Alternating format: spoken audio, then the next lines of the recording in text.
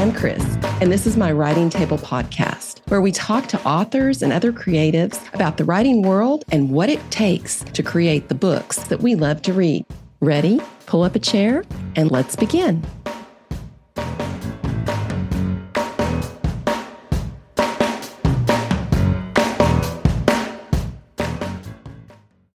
Originally from Sacramento, Elle graduated from UC San Diego before moving to France, where she earned a master's degree from the Sorbonne University in Paris. She now lives and writes in Oregon with her family. Her debut thriller, The Missing Sister, was the number 24 best-selling ebook of 2020 on Amazon, a number 1 Amazon bestseller, number 1 in the Kindle store, featured in Women's World, and named one of Pop Sugar's 31 thrillers of 2020. Lies We Bury earned a Kirkus-starred review and was named one of Romper's 30 spring releases of 2021, one of the Nerd Daily's eagerly anticipated thrillers, and reached number 1 in serial killer fiction for 4 straight weeks. Her forthcoming thriller, Strangers We Know, comes out in May. Of Elle's work, Publishers Weekly said, Marr is a writer to watch. Welcome, Elle. Hello. Thank you for having me, Chris. Your books have received a lot of praise. One of them kind of gave me a little giggle, and I'm sorry to giggle at something that was an honor for you. Number 1 serial killer fiction for 4 straight weeks. When you were growing up, was this on your bucket list? Every little girl's dream, right? I hope my baby will make it on the serial killer fiction list. Yeah, exactly. Yeah. No miscongeniality for me. I'm shooting for number 1 in serial killer thrillers. Yes, it gave me a giggle as well. A very proud giggle. Not foreseen and not expected, but yeah, I'll ride with that. I was very happy. My daughter is, in her mid-20s, and she listens to the Crime Junkies, just one of those after another. And I'll tell her, I'm like, why don't you just write that stuff? It's kind of scary. I'm like, yeah, but if you're writing it, it's not real. So you can control it. Yeah. When you were getting into writing crime fiction, did you ever feel like you were straddling that line between, okay, I'm controlling this, but damn, it's scary. Did you scare yourself? Yes, absolutely. I think you are right to, your daughter is right to have misgivings about it. Yes, you can control it. There is an element of diminishing the fearful aspects of writing crime fiction by controlling it. But then there's also the portion that requires research, that requires you to dive into information that you might not seek out otherwise, or I wouldn't seek out otherwise.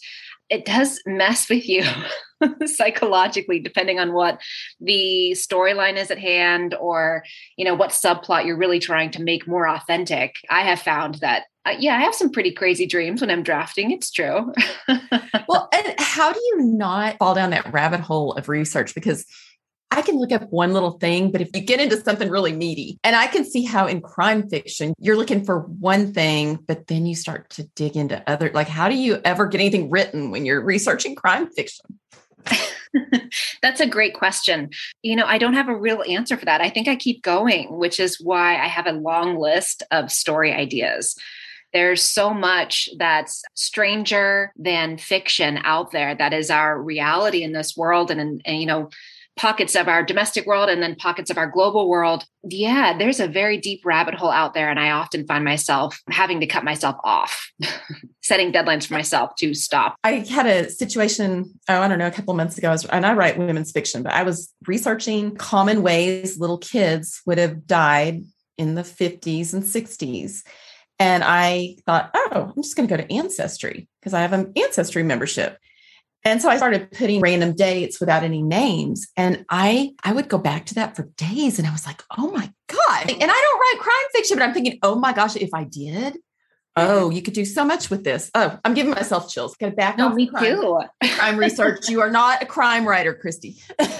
Yes. No, I completely agree. And I think that's why I have so much respect for historical fiction also, and historical thrillers, knowing that like some of these outlandish plots actually are rooted in reality is both fascinating and kind of scary. Before we get too much into your book, I want to go back because I noticed that you have a master's degree from the Sorbonne. Yes. What did you study? I have a bilingual master's from the Sorbonne in Paris, and I studied international studies in the Anglo-American sphere and how Americanism has infiltrated the world globally. Current events, make that very obvious.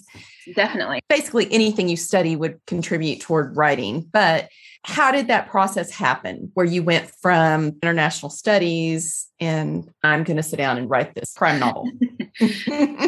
Yeah. And I think there are echoes of what we just mentioned of everything builds on itself, right? Mm-hmm. All of our life experiences build on themselves.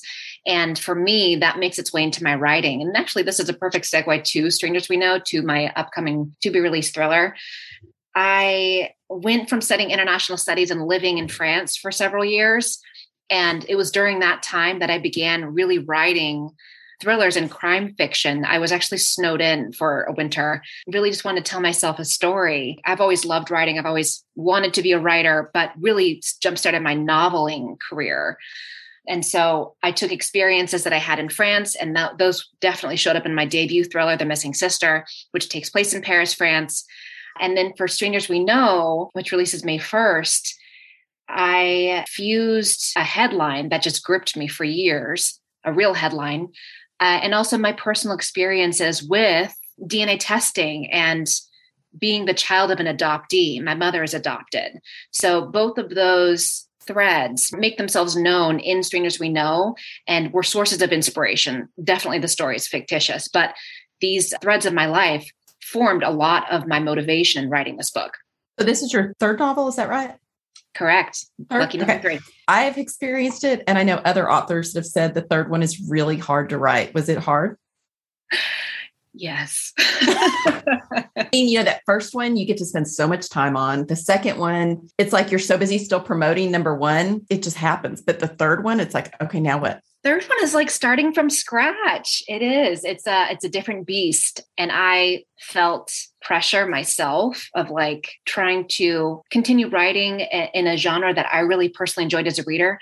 And then also that I was proud of and wanted to continue building my author career on. But I'm very happy with how it turned out. I always had envisioned it as kind of an ambitious novel. And I think it got there. I'm hopeful that readers agree. You mentioned your mother's adopted. I'm getting the impression that this is something that's been stewing in the back of your brain for a long time, of writing a novel that's somehow related to adoption and DNA. Tell us a little bit about Strangers We Know. Yes, I'm happy to. Strangers We Know follows Ivy Hahn, who was adopted as a baby, who then takes a genetics test to try and determine more about an undiagnosed illness that has been baffling her doctors. But the results attract the FBI, who share that according to Ivy's DNA, she is related to the full moon killer, a predator who has terrorized the Pacific Northwest for decades. Exactly. Everyone's worst nightmare when they submit that spit sample. When an online search connects Ivy with her younger cousin, she heads to rural Rock Island, Washington to meet the woman in person. And she's motivated by both a desire to learn more about her biological family and also about this potentially murderous relative to maybe unmask this person. It's there that Ivy discovers her mother's tragic fate and her father's disappearance.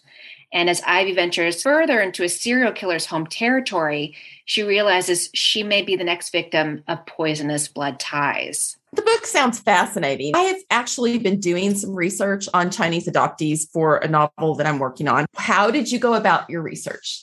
Well, my research was really influenced by my own personal experience, honestly.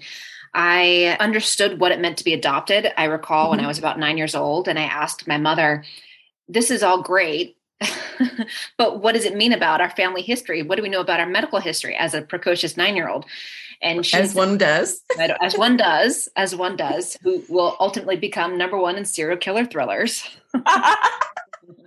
Precocious sort of child there. I asked her and she said, I don't know. I don't have those answers. And it wasn't something that was really a need for her. She loves her adoptive parents. I did as well. They've since passed on. But she didn't need to know those answers. I, on the other hand, was very curious.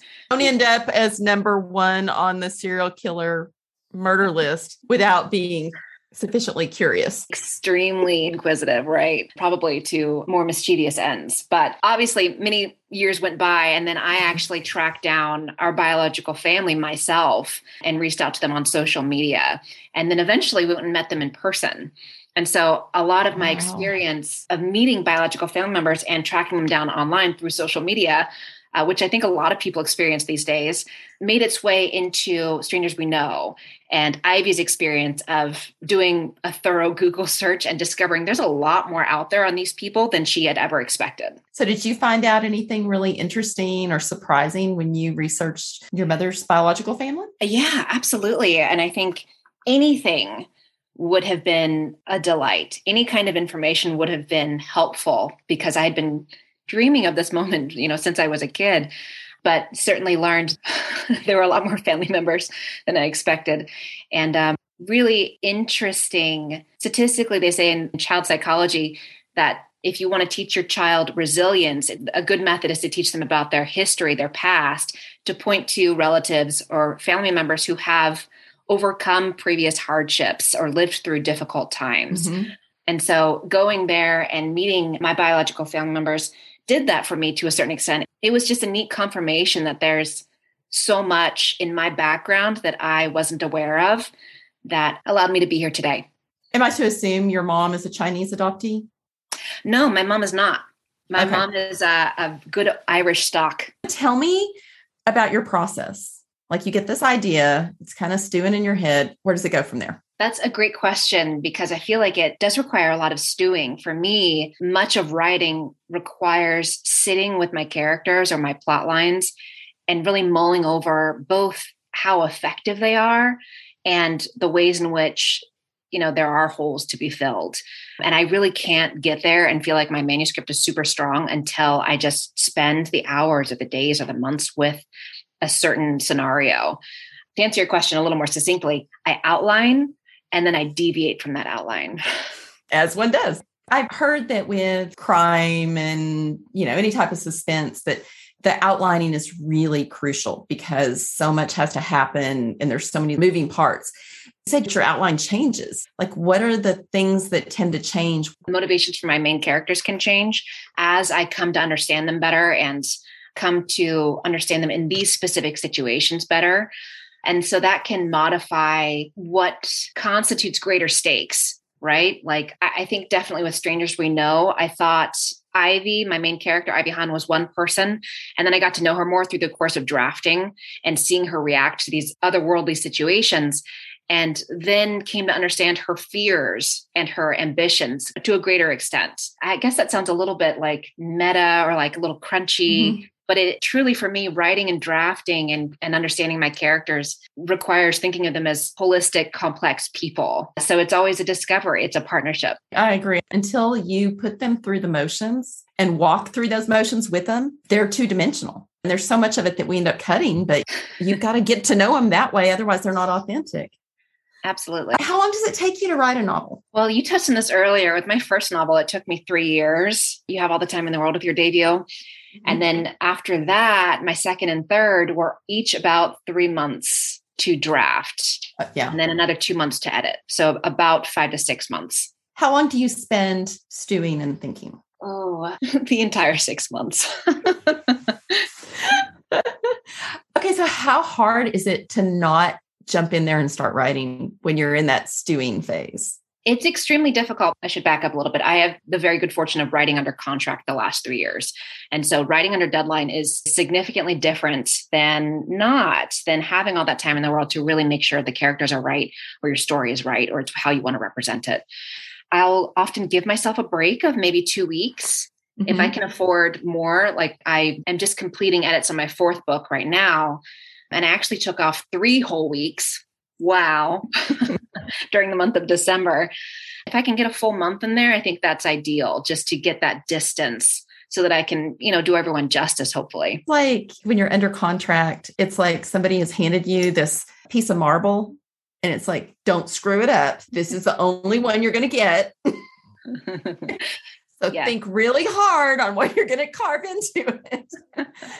Very well put. Prior to the beginning of your writing career, what were the novels or movies that made you want to write? I don't know that anyone's ever asked me this before. Definitely Gillian Flynn's Gone Girl. I think that woke up so many people to thrillers and suspense and crime fiction, domestic crime fiction. That book awakened a lot in me. and my love of writing thrillers. I always loved reading them, but then writing them really, I had such respect for the plotting that Gillian Flynn did there. And then also, I will say Stephen King, his alter ego, Richard Bachman, really had a strong influence on me. I accidentally read Richard Bachman's book when I was 11. Found it in your backpack, right? Very precocious child. I cannot emphasize that enough. Hi, Mom. Yeah, exactly.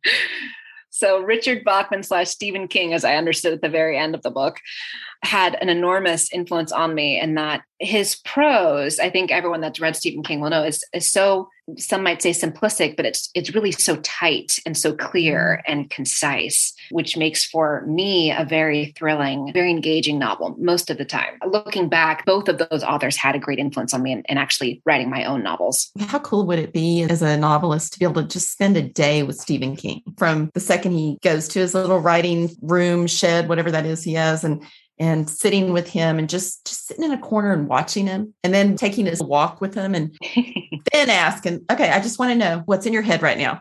Exactly. What are you thinking of, Stephen King?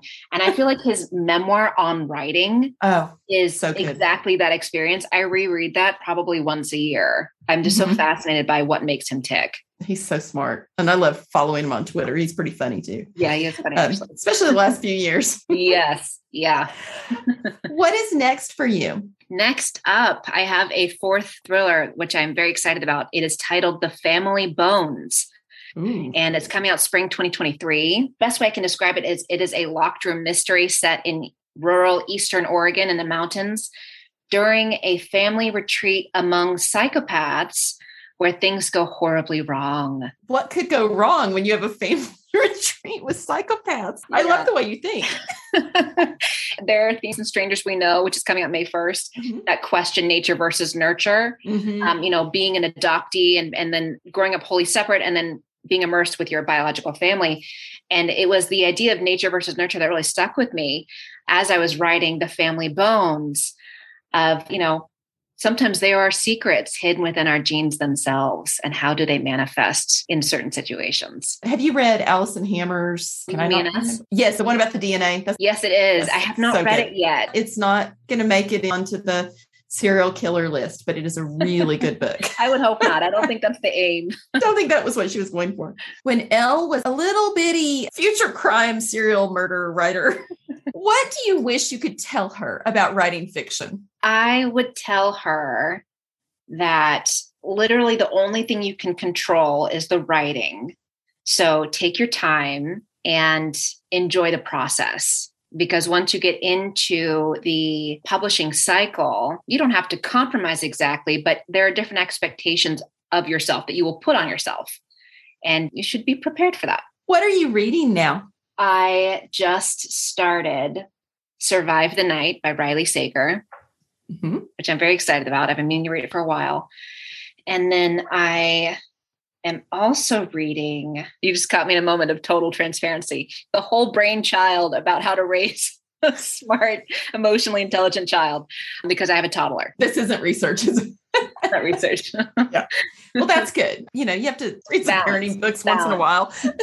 Serial murder books do not help you with parenting very much. No, they don't. Although this actually might be research for another book down the line, because I'm fascinated by the effects of childhood into adulthood. So maybe it'll become research in some degree later on. So I also just started, I read too many books overlapping at once. I also just started Say Her Name. It's fantastic. It's very gripping from the first page. So I'm getting a lot of my different reader needs met right now. You are in edits for your fourth book. Let's look at between number 2 and number 4. What was the biggest lesson you learned between those books? Between number 2, Lies We Bury, and Strangers We Know, which is my third, and number 4, The Family Bones, I gave birth to my first child, and I'm actually pregnant with my second child. Congratulations. Thank you. So my answer is very much rooted in time management and actually doing proper math. How far apart? Well, they're going to be 2 years and about 4 months apart. they're going to be fine. But in terms of publishing, it'll be about 3 books from being pregnant with one and pregnant with the other and writing. I've been very fortunate across the board in terms of my publishing schedule and my pregnancy schedule, but it's just funny. I wouldn't have anticipated this. Thinking, okay, how do you measure your pregnancies in books? That's 3 books, 2 pregnancies. That's exactly it. Perfect. Yeah. Are there any characters in your books you firmly identified with? Yes.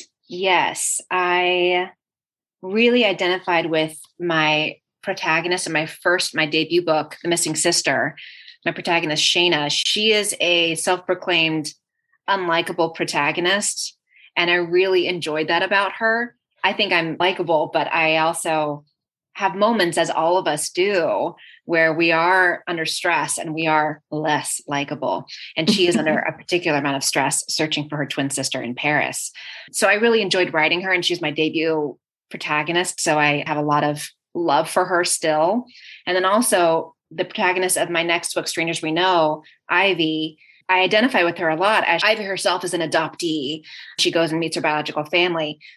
And I am the child of an adoptee who met biological family, but her determination and her love for family in all forms is something that I really respected as I was writing her, and also really appreciated about her, just her ambition in searching for clarity. I think that's something that I have. I'm very relentless when it comes to research or clarity. Well, you'd have to be to find success at what you do. Think about this. Somebody is considering sitting down to write for the very first time. What's your advice? Write something that you enjoy. Oftentimes, I think newer authors, they suspect they should be writing to market. But the fact is, in traditional publishing and even with self-publishing, there is a delay in the market between what you write and then when you're able to actually get it into a consumable package. And so you should write something that you will enjoy reading at least 3 dozen times, because you will. Mm-hmm. And also, if you enjoy it, trust that your readers will enjoy it. Thank you, Elle. This has been so much fun. This has been. Thank you so much for having me. To learn more, visit ellemarr.com. If you're enjoying the writing table, please consider leaving us a review. There are so many podcasts out there. Reviews help other listeners find us. Thanks so much for your support.